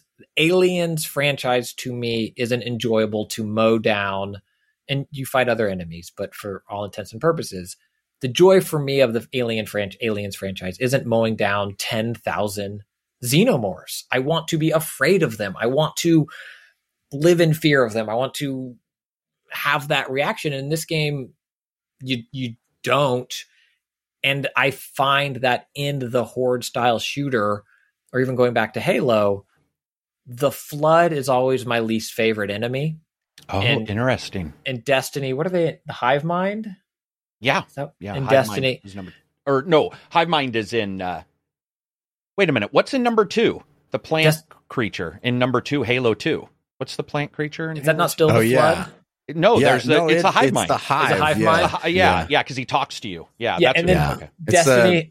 It's Seymour. His name's yeah, that's exactly Seymour? right. Exactly. He sings to you the whole time. Destiny has its own as well. And it's my least favorite enemy. I find it rushes you. I get it. I know I'm feeling what the game wants me to feel, that stress of the rush and the push and the horde and the wave. But I am maybe old and preferring kind of a Gears approach to a horde mode, or even a Left 4 Dead, where it's like you're staggered. You have a licker, you have a bloater, you have a this. In Aliens Fireteam Elite, which I did not roll credits on, it was the Flood coming at me over and over and over again, and it felt stale. But if you love Aliens and you love mowing down xenomorph, and you have 2 buddies that you want to play with, and Karak, you can disagree if I'm getting this wrong, but like as someone who finished it, I think you could have a lot of fun with your squad. Just know what you're getting into.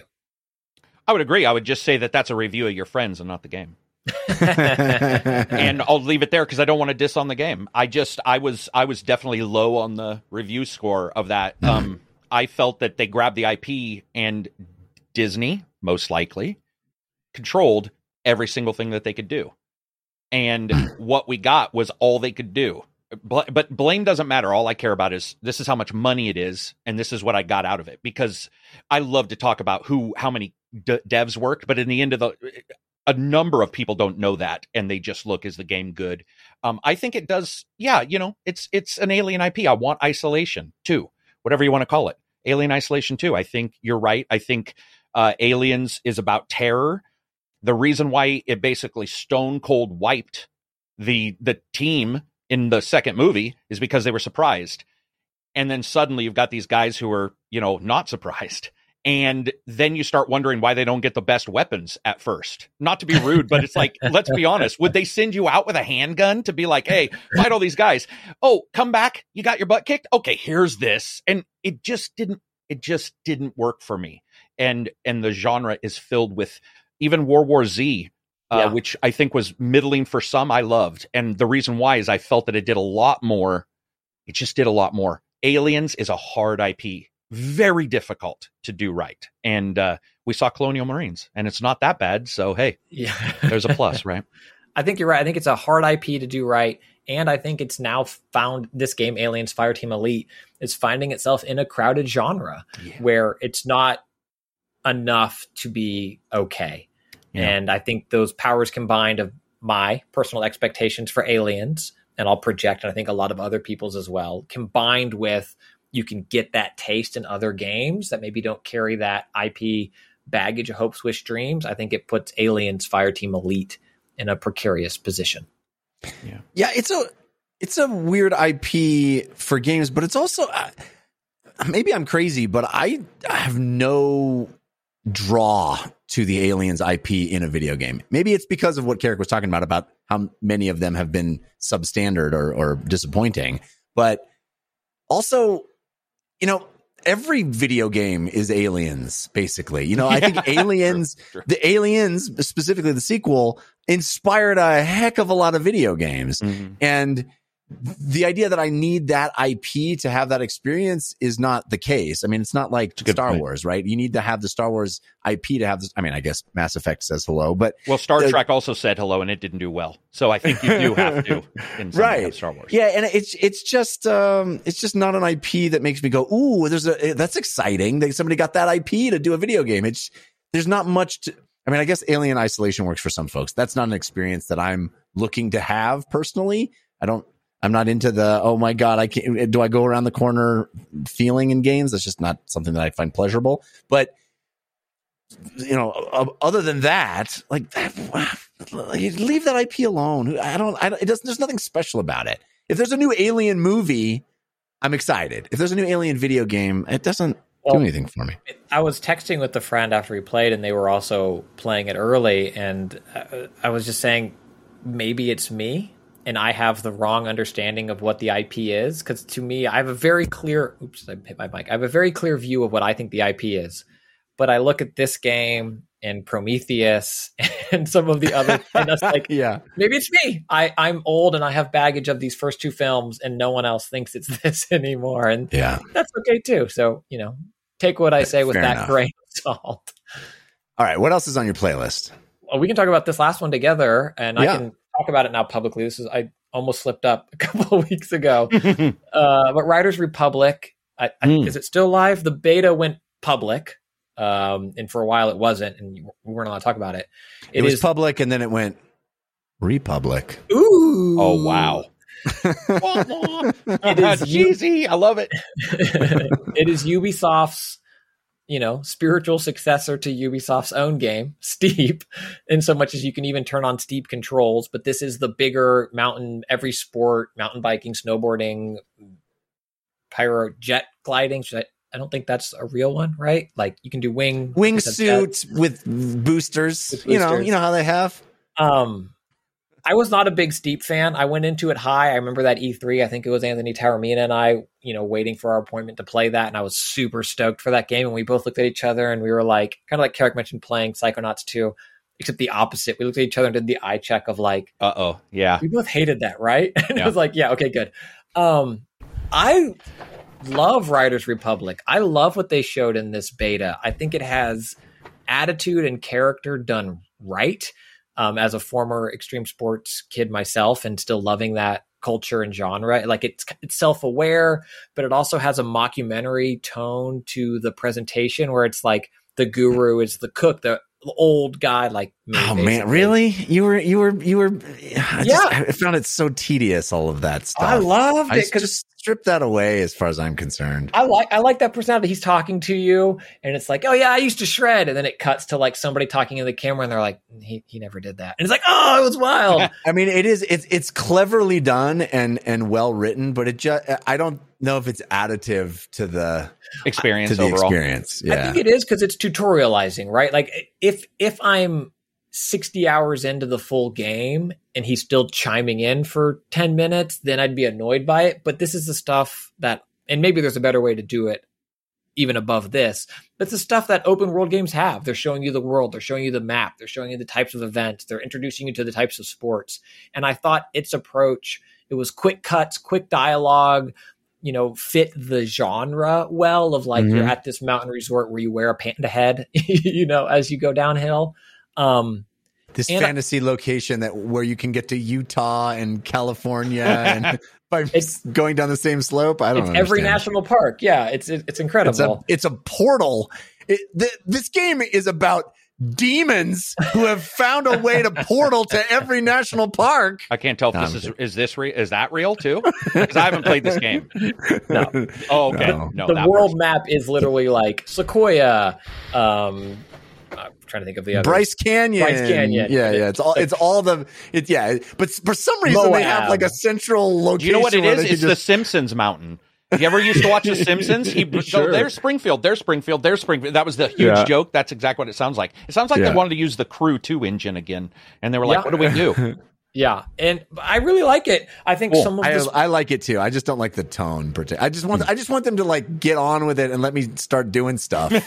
Which I think it does. I mean, even in the beta, it opens up. I think some of the events control better than the others. It's hard to be a jack of all trade. I think the Crew 2 also ran into that. It was like for sure airplanes and it's like just do one.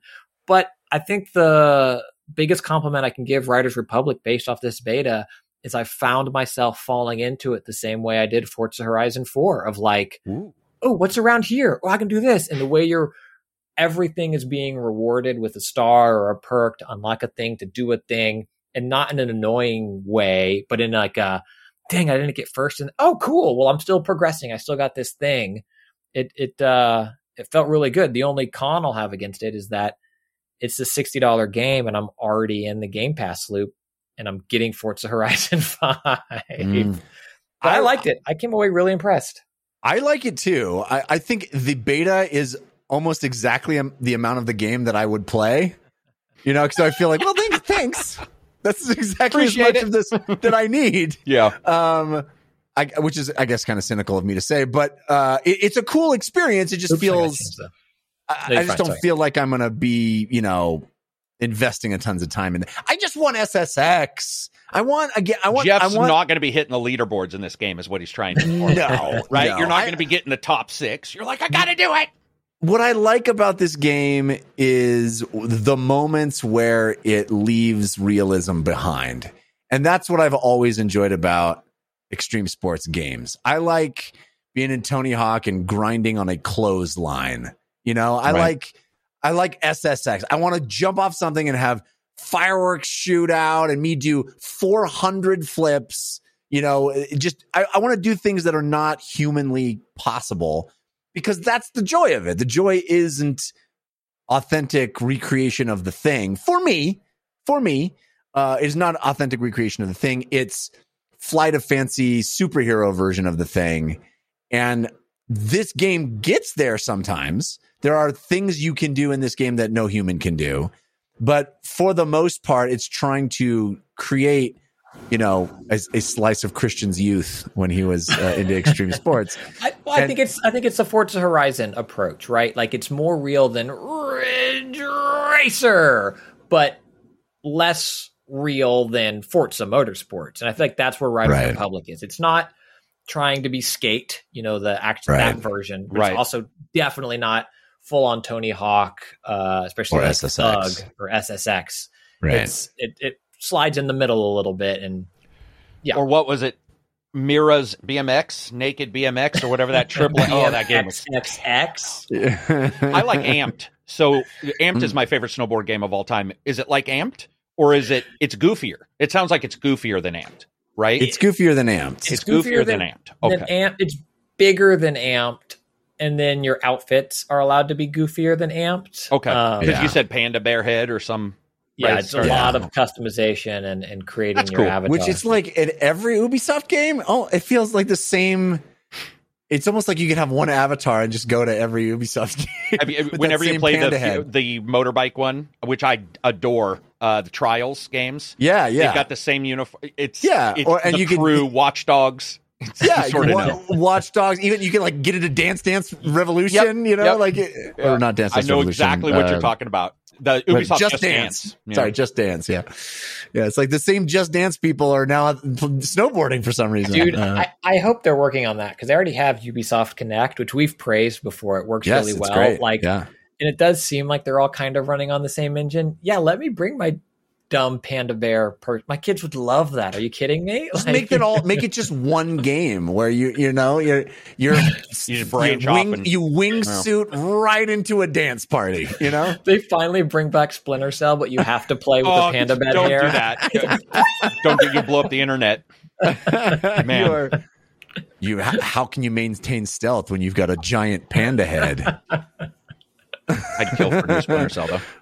I am pretty positive on Riders Republic, much more than I thought I would be. But it did have some TDM, and I was not down for the too hip tone. You know, it does feel Ubisoft, like everybody. It feels like everybody at Ubisoft is so much cooler than me. You know, they I all don't wear think so. No, Jeff. It's 90 degrees out, and they all have, slouchy. What are those things called? The little beanies that the slouchies. Are they calling them? But they're not, man. They're.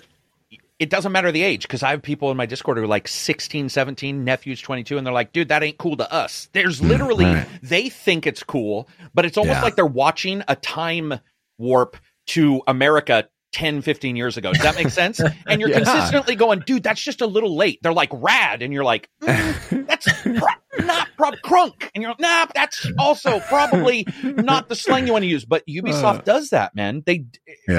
All their games, I like their games. I like a lot of their games. But man, the edginess part feels the same. If you, in every game, if they're going to be edgy, you just know. You're like, it's going to feel like this. There's an F-bomb in the first 10 seconds of all of their mature shooters. Unnecessary. Not Riders Republic, but what is it? Watch Dogs. It's like everything. You land and it's like expletive. And I'm like, okay. But just to prove how cool they are. You know? Yeah, it's like a kid whose parents go away and they have their first, cigarette, or their girlfriend comes over for the first time and they drop an F-bomb and look out the window to see if mom and dad heard them, except it's repeated. And Ubisoft is so afraid of any time down. Play a Far Cry game and go fishing. I dare you to get 20 seconds without getting attacked by a friggin' honey badger. They despise downtime, and they despise, there's a lot of things you can tell in those games. I still like them, but there's something very saltwater taffy about their games. I just sort of know what I'm getting. Yeah. Maybe that's why I really have gravitated, and we'll see when the full game comes out, but why I gravitated towards Riders Republic is that it seemed to embrace that in a way that wasn't gnawing at itself. Or just saying this is us kind of thing? Is that what you mean? Well, even because even in Watch Dogs, or what it looks like in Far Cry 6, where it's like, we have one of the most powerful actors of our generation. And then it went into delivering lines. Excuse my language. Yeah, with weight and gravitas about real world style situations. And this is going to be the, look at my, helicopter. Panda bear head. Here are my boobs and a helicopter and a rocket launcher. And now I'm throwing a poop bucket that I lit on fire. And it's just like, but also, imagine the weight of looking at boobs as poop fell. And I'm just like, no, I can't. That's awesome. It does always feel to me, I mean, I don't want to be too harsh, because I actually really like Ubisoft games a lot, but it always feels a little bit to me like Yves Guillemot was hanging out with some youngs.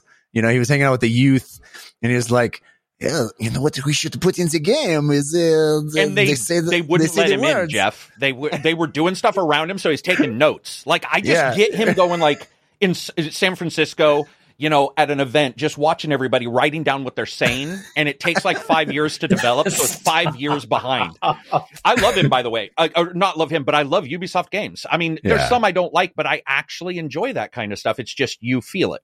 You know what you're getting into. You do. Which, again, I think we should say, Jeff, you and I keep singing his praises, but Immortals, I think it has one all of the best games of that year.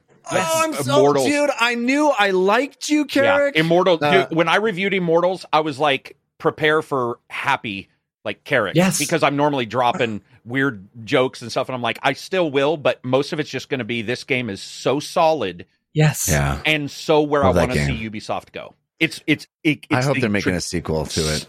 I really hope they're making a sequel. It's so great. It's so underrated. It is. It's so great.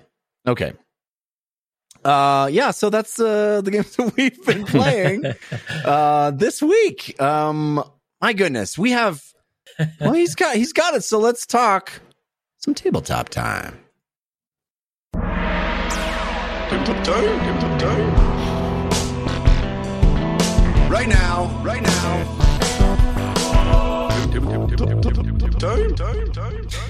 It has been many months since we've had a tabletop time, mostly because there's a global pandemic and I haven't been playing board games with people to talk about them, but I feel bad about that. But Karak, you have played a few board games recently. One of them I'm seeing on here, Twilight Imperium. I already knew you were going to say it. Is the game. I mean, come on. How many hours did you finish it? A, and B, how many hours did it take? So we used to do stay over the night to play that. If anybody knows Twilight Imperium, it's basically like, it's a joke. It's a joke now. It's just so long. But I think one of our normal games was about like 21 hours. We did one for 62 where I was just like everybody, we go to a cabin to get away from YouTube amazing. And stuff. And I invite all my friends. But it's a great game though, man. It's incredible. It is. And it's great because people still pay attention, but I'm not a big fan of everybody doing other things, but that game, come on. I'm not going to stare at this dude's sweaty face for 64 hours. Like at some point I want to eat and not look at the guy across from me, but you can play this incredible game. I use Tabletop Simulator when I can, which is a Steam system. There's some issues there that I don't get in too much to Tabletop Simulator because some IP issues where you see sort of what's going on there and you're like, what's legal, what's not. But as a front end, it's amazing. And we use Discord, we use voice, and then we used to do people, real here, but now you can't. And my wife works in the health industry, so it's like she's always on top of stuff, and she's like, we can't do that. But Twilight Imperium is fantastic, and if anybody ever thinks they want to get into a space-faring game, it is confusing, it is huge, but that could be the fun for some new people just saying, what is this? And just trying. Yeah. I'm a big fan of if you make a mistake, whether it be Dungeons and Dragons, whether it be life, whether it be board games, I'm like, whatever. Like, you made a mistake on a board game. We read the rule wrong. There's 8,000 rules. So I'm pretty flexible on that. And if you are, Twilight Imperium is the boss.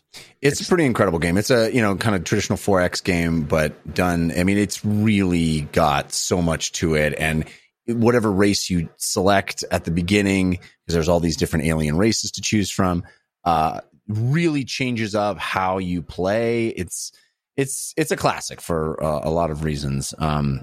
And it's a game I have only played once, but it was incredible. Almost everybody I know has only played that game one time. Pandemic is the other one because it's really hard.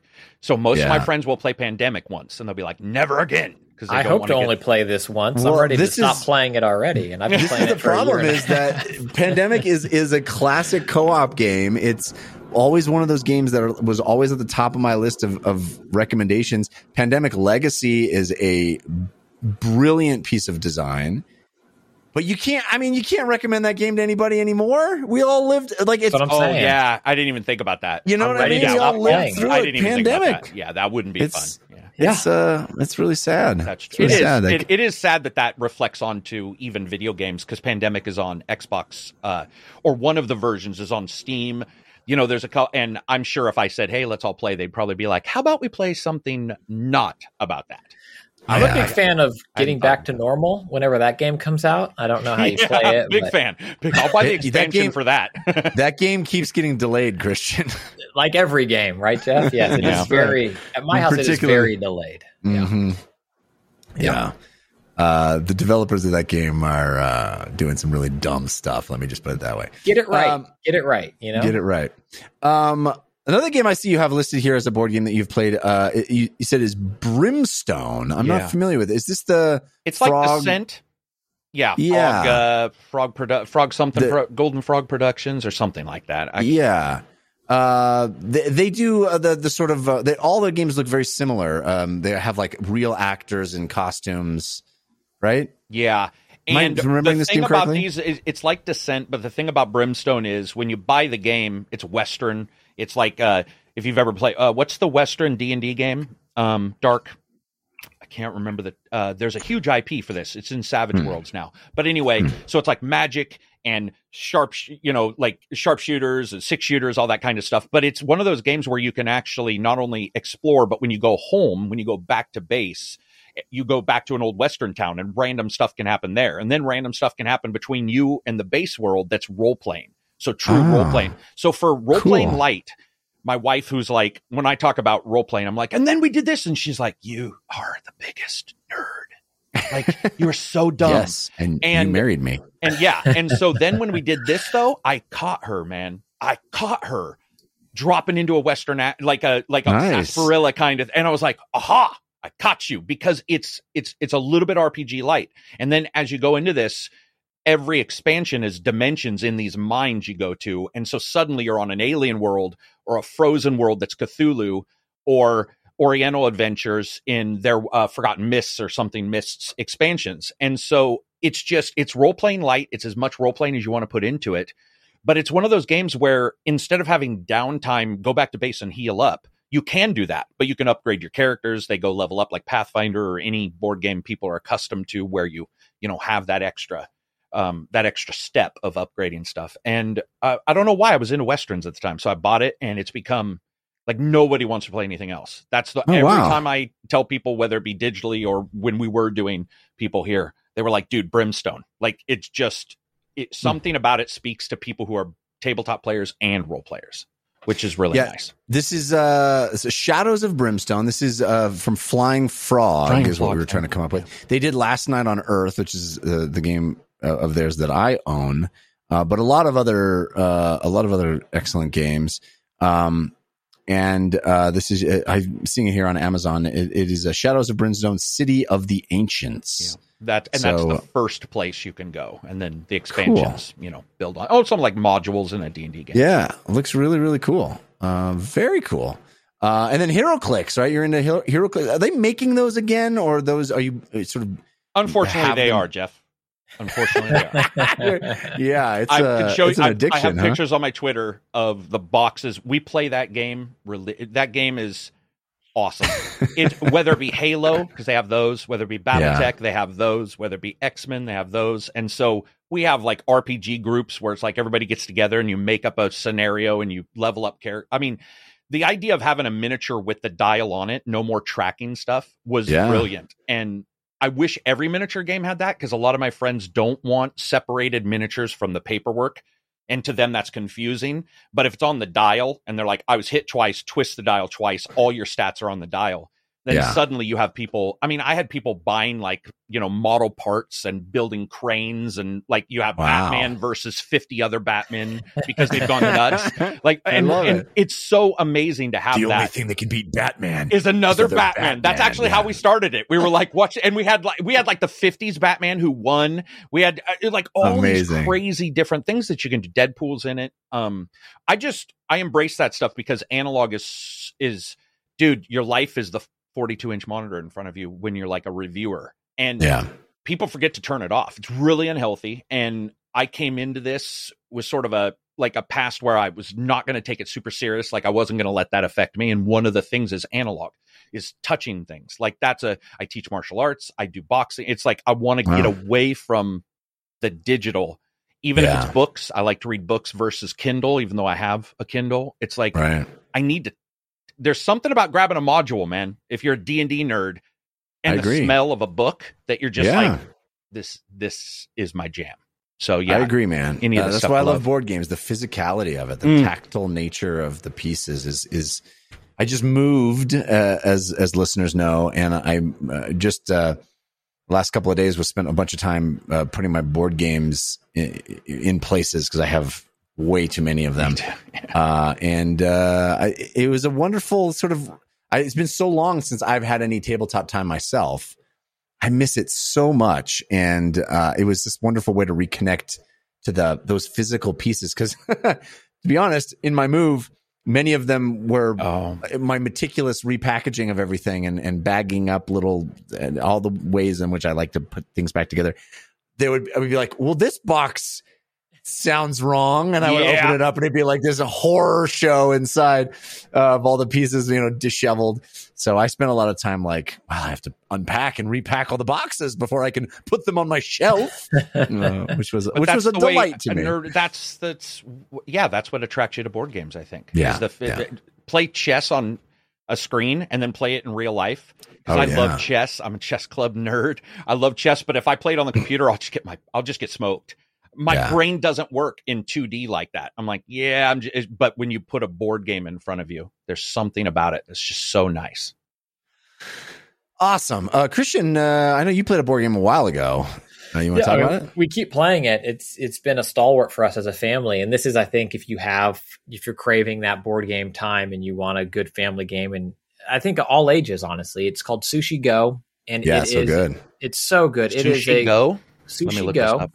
Not Go Sushi, which is we trick ourselves into it. Sushi Go, and it's a basic card drafting game. I mean, I would say picture Seven Wonders, but don't, because Seven Wonders is a little more complex. But like of that genre. And essentially, you get a hand of cards, and it's card drafting. You keep yours, and then you pass your deck to the person to your left. Then they look at it, they keep one, pass, and you're trying to make collections and prevent other people, because you know that you're going to be giving them cards. You're trying to prevent them from making collections of their own. Yes, and you're trying to build the perfect, night out at a sushi restaurant, right? So it's like if you get wasabi and then you can add it to your roll, it's bonus points. But if you hold the wasabi by itself, it's nothing at the end of the day. So you have to hope that while you hold the wasabi, the person hands you a roll next to you. Awesome. But or like, I think like tempura, and it's like, but you need 3 to get any points. So or if you have the most at the end, you get 5 points. If you don't have the most, you don't get any points. So there's like 10 out and you're holding them, but then the fourth person also takes one. So when the hand gets back to you, there's not another one. And so there's that competitive, trying to ruin another person's hand as much as there is build your own. And I've played it with my kids who are 6 and 8, and my wife and I, and they love it. And we've played it with a group of adults, and it gets just as cutthroat. Games are fast because it doesn't, like I said, it's not Seven Wonders in terms of like you're sitting there looking at your hand going, what age are we in? How am I drafting? What am I doing? This is like, I'm going for the wasabi. Yeah, let it roll. And it's easy. Ours is in a 10. It's a deck of cards, and it's super fast and fun. Sushi Go. Highly, highly, highly recommend it. Awesome. All right. Well, that's going to do it for this episode of DLC. We do have parting gifts coming up, so stick around for those. But Karak, it's been so much fun having you on the show. Thanks for being here. Yeah, thanks for the second discussion about coming on. Sorry. Things got busy. No. I was like, hey, man, things just sort of went haywire. No, we're pleased that it happened. And tell the folks where they can keep up with you and all of the fun things that you would do online. Yeah, so it's YouTube/ACG. We just left Twitch back to YouTube for streaming just because consolidate everything. You'll see reviews coming up for Pathfinder and a couple others, as well as the Walking the Walks, where we get artists who work on games to sort of walk us behind what exactly occurred, how those games sort of came to fruition in front of you. We just did The Ascent, which was... So I just watched that. It was fantastic. Thank you. It's such a cool new way to appreciate video games, because sometimes you're moving fast through a video game and you miss all of the work and detail that has been put into it. Yeah, and that's one of those games where you're just like, there's way more going on than what I'm seeing on the screen. Like, what are they planning? That's what I'll be doing for as long as people will watch me, man. It's been an absolute pleasure. And I hope to continue. I'm blessed to review games and have people actually show up to watch. That's really cool, man. Well, you put out great work, so it is clear why people do. Christian Spicer, what about you? What do you got going on this week? Twitter's the best way, at Spicer, SPICER. I have still been deep in packing and shipping people their copies of my comic book Consequences. It's been awesome. I find it very therapeutic. I'm very meticulous. Mine. You did. I know. I got mine. You did. It's right over there. It's just off camera. I got it. Hundreds of others are being ferreted out as we speak, and starting more tomorrow morning as well. It's very cool, man. Super, dude. Much higher quality, it feels like, it doesn't feel like just a single issue of a comic book. It feels like a full experience, and kudos to you for going that extra mile and making it look and feel great. Talk about tactile. Yeah, thank you. I love it in the physical form, and thank you for saying that. Like with all of the kind of merch, the stickers, the pins, I want you to look at it and go like, this is better than Mondo stuff, or like at least this, like it's not junk, it's not, it's not five and dime. I want people to be really proud of it and have it on their shelves. So thank you. That means a lot. I mean, I'm not going to be proud of it and have it on my shelf, but your house is only it's only like so big. I know how big it is. You don't have room. Clearly, you got to have a movie theater somewhere in there. You can't, you can't fit a comic. Yeah. Here I am, like 1 foot from my bed. And Jeff's like got 3 beds in the same room. He's like, It's true. I got a lot of beds. But they just got there. It's a real hassle to get them all moved. That's because I had to get the extra bed because the first bed didn't arrive. One's inflatable, to be honest. And then I do a newsletter, which you can find at tinyletter.com/Christian Spicer. I just put a new one out this weekend about Xbox Game Pass games and kind of what that means and how I think Psychonauts is showing redefining that term. I think it gets used negatively sometimes. And I think Psychonauts 2, I won't read you the whole newsletter, but I think it's kind of that first foray into Microsoft's bigger vision for what Game Pass is and what Game Pass games are. So that's free to subscribe to. It's fun to see. I won't out anybody, but like devs replying and like reading. It's really cool to get that feedback, and it's fun. It's informal. I write as I talk. This isn't like, I'm not trying to highfalutin like deep dive of games. It's very much a conversation. It's let's chat games, and you can subscribe to that and drop by. It's low-falutin. I was about to say that. I was like, what is the opposite of highfalutin? Just falutin. You can choose what level. Just falutin. Classic, standard falutin. Mid-tier falutin. It's like In-N-Out. It's like somewhat adequate. Now you're just downselling yourself. You're like, I'd like for you to come because it's crap. No. It's not. That is funny. There has to be falutin. Anyway, now I'm going to deep dive. My next newsletter will be on the different levels of falutency. Oh man. Well, by the time you're done, you'll be falutant in falutency. Hey, that's terrible. I have other shows for you to check out if you're so inclined. You can always follow me on Twitter. I'm at Jeff Canada, which is spelled with 2 N's and 1 T.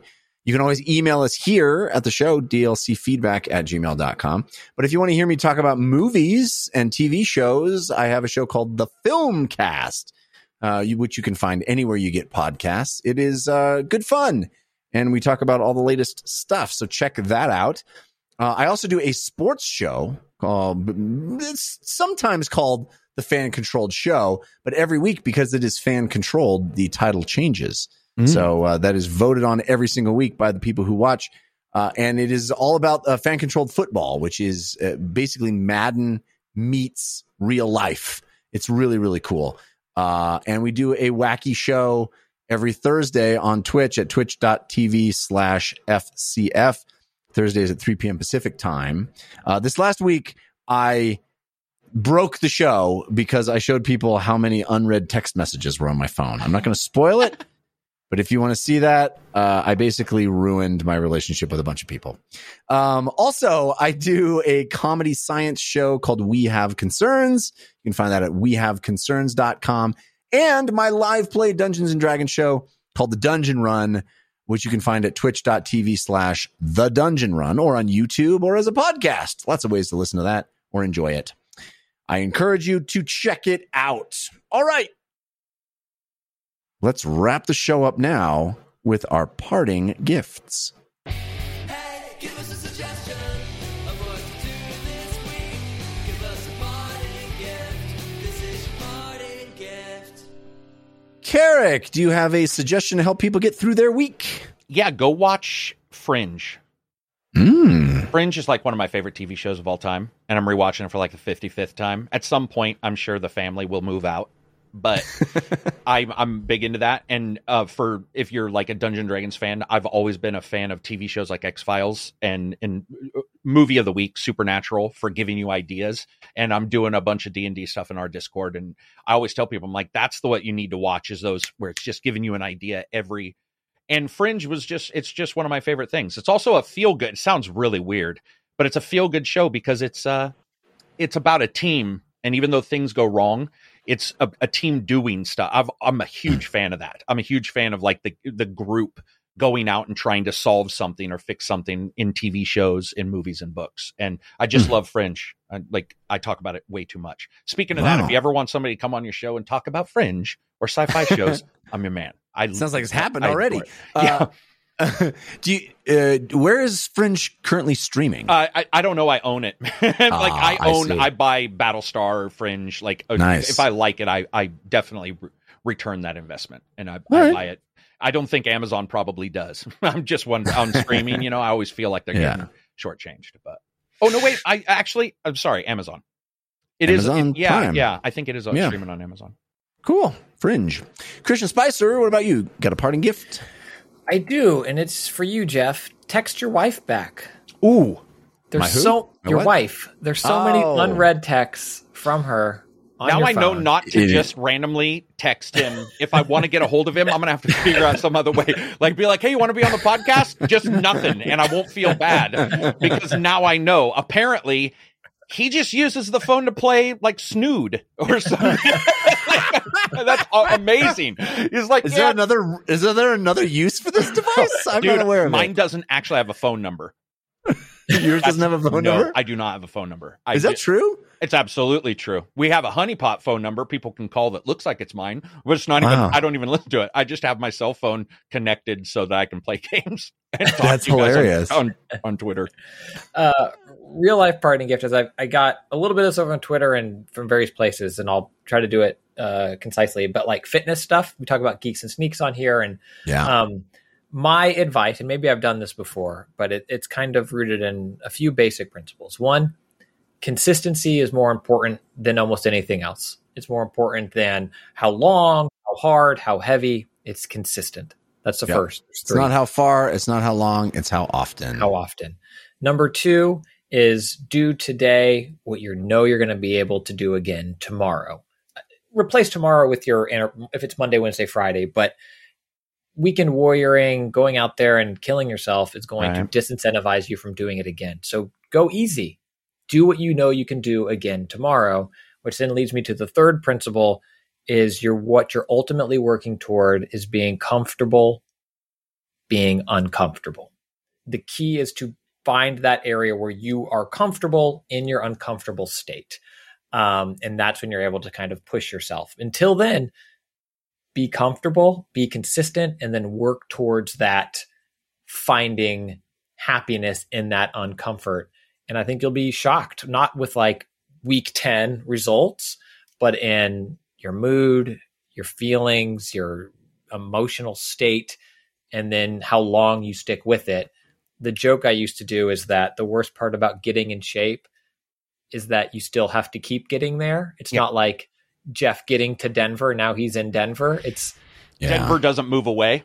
Yes. The goalpost keeps you're never there. And so as long as you're able to embrace the pursuit, you'll be happy. That's it. Bravo. Very cool. My parting gift is a comic book Thank you. Was on Kickstarter, or that is on Kickstarter, that was sent to me, but it isn't Christian's book. Although I do highly recommend Consequences. This is a very strange book. It's very adult. It is called Dwellings. It's a comic by Jay Stevens. And somebody reached out and sent me the first 2 issues of this. It is on Kickstarter and is described there as a retro cute small town horror. What does that mean? Well, imagine the art style of a Richie Rich or Nancy, but then the most disturbing, violent, graphic horror, but in that adorable art style. It's this wild mashup of 2 very disparate things, and it kind of works. I mean, it's dark. dark. But if you're into horror, I think you should check out Dwellings. It is on Kickstarter. I've read the first 2 issues. Each issue is a full complete story. It is an anthology like Tales from the Crypt or something. And very dark, very disturbing. First issue is about this kind of person turning into a crow that kills people. But again, adorable drawings that get very, very graphic, very gory and visceral. It's called Dwellings. So it was something. It was something. The Kickstarter on this is gnarly, by the way. Yeah. Are you looking at it? I'm looking at it right now, and you're talking about the crow, and then he's showing some black and white. I'm assuming those are like early sketches, and just some of the things he's saying is like, yes, and right, it's wild, and the books are done in that old, like it's an old Richie Rich. Yeah, and they'll have fake ads, a page of ads, all original, but done in that time period, that like 50s and 60s time period. It's really kind of neat, but man, it's also dark.